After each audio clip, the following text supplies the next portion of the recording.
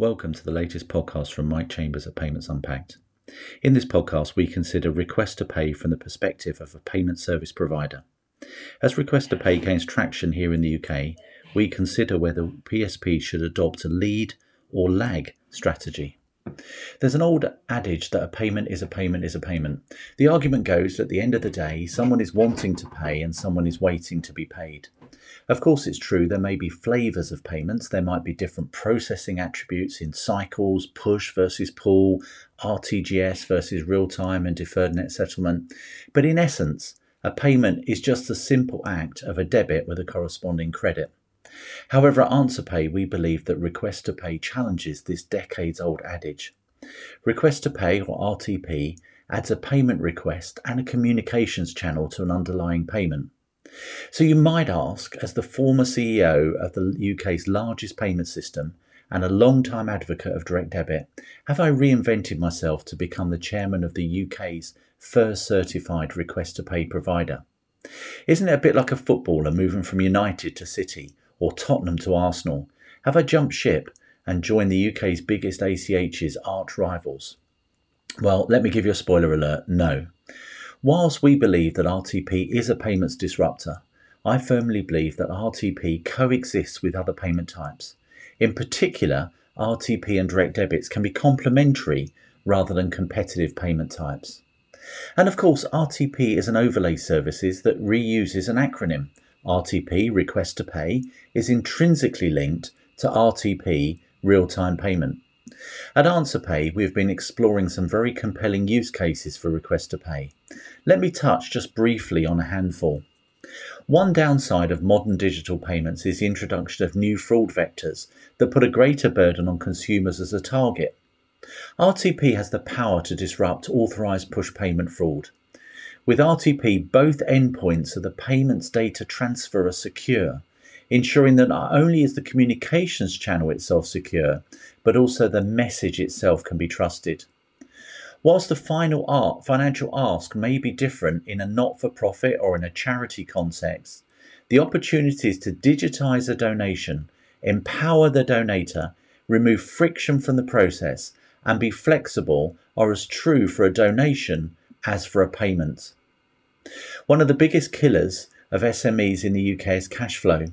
The more insight an SME has of the propensity to pay, the more control an SME has of its cash flow. The traditional invoice on a 30-day payment term does not help, as there is often no communication from the time the invoice is issued through to the payment or default of the payment. This is where request to pay can really help. When a payer receives their invoice, they can respond with different options and establish a dialogue. And of course, RTP provides payers with an easy way to choose who to pay, when to pay, and how to pay. Through this level of control, Request to Pay supports the creation of a financially empowered society. Now, a fair question from listeners to this podcast would be around the benefits for the payment service provider in adopting Request to Pay. Let's look at that from two PSP perspectives. For corporate banks and direct debit bureaus, differentiation in payments is hard, but RTP can allow you to do just that. It allows you to launch a service in your name rather than a payment method run by somebody else. Secondly, RTP is an opportunity to cut costs by having a payment method that helps your biller reach the payers that others can't reach. Thirdly, RTP allows you to streamline processes. You don't have to plug in every alternative payment method going, future-proof by connecting into the Request to Pay ecosystem. And fourthly, RTP provides opportunity to build new services around the robust reconciliation thanks to immutable transaction IDs. Let's look at this from RTP from the perspective of a retail bank.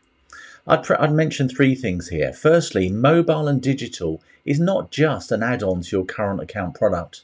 Thanks to open banking, customers have new ways to interface to their current accounts. What better way to secure the ongoing customer relationship than enabling them to receive their bills in your application, which brings the necessity of interacting with your app on a regular basis. Secondly, it's the opportunity of land grab.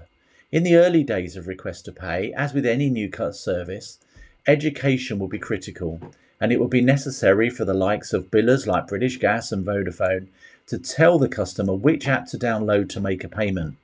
Retail banks need to make sure that their app is available. And thirdly, once the customer has selected their provider and are regularly engaged, they're far much less likely to churn. At AnswerPay, we believe that Request to Pay also plays well into the payment system regulator's agenda. RTP addresses both the malicious payer and the malicious redirection challenges that were outlined by the PSR in their desire to reduce APP scams. RTP supports promoting competition in markets, which is a key priority in the new PSR strategy. RTP reduces the occasions when the contingent reimbursement model will need to be utilised. The PSR have stated that they want the NPA, the new payment architecture, to be delivered in a way that drives innovation and competition in payment systems that benefit everyone. We believe that RTP supports this objective. RTP supports the PSR's objective that consumers and businesses should feel confident and suitably protected when making interbank payments. And finally, RTP supports the PSR access to cash objective that everybody has good choice of how to make payments in the ways that work for them. In conclusion, we live in an era where individuals want what they want when they want it. And bill payments haven't escaped this game-changing transformation in attitudes and behaviours. Today, bill payers want to have more control over which bills they pay and when they pay them. They also want the ability to settle payments digitally on their smart devices whenever it suits them. Against this backdrop, Request to Pay offers value across the board. For billers, RTP is predictable and offers controllable cash flows. For payers, an empowered experience personal to them. And for payment providers, RTP supports meeting competing client demands. This Payments Unpacked podcast is brought to you by Mike Chambers at Northey Point. Thanks for listening, and make sure you subscribe at payments-unpacked.com. Thank you for listening.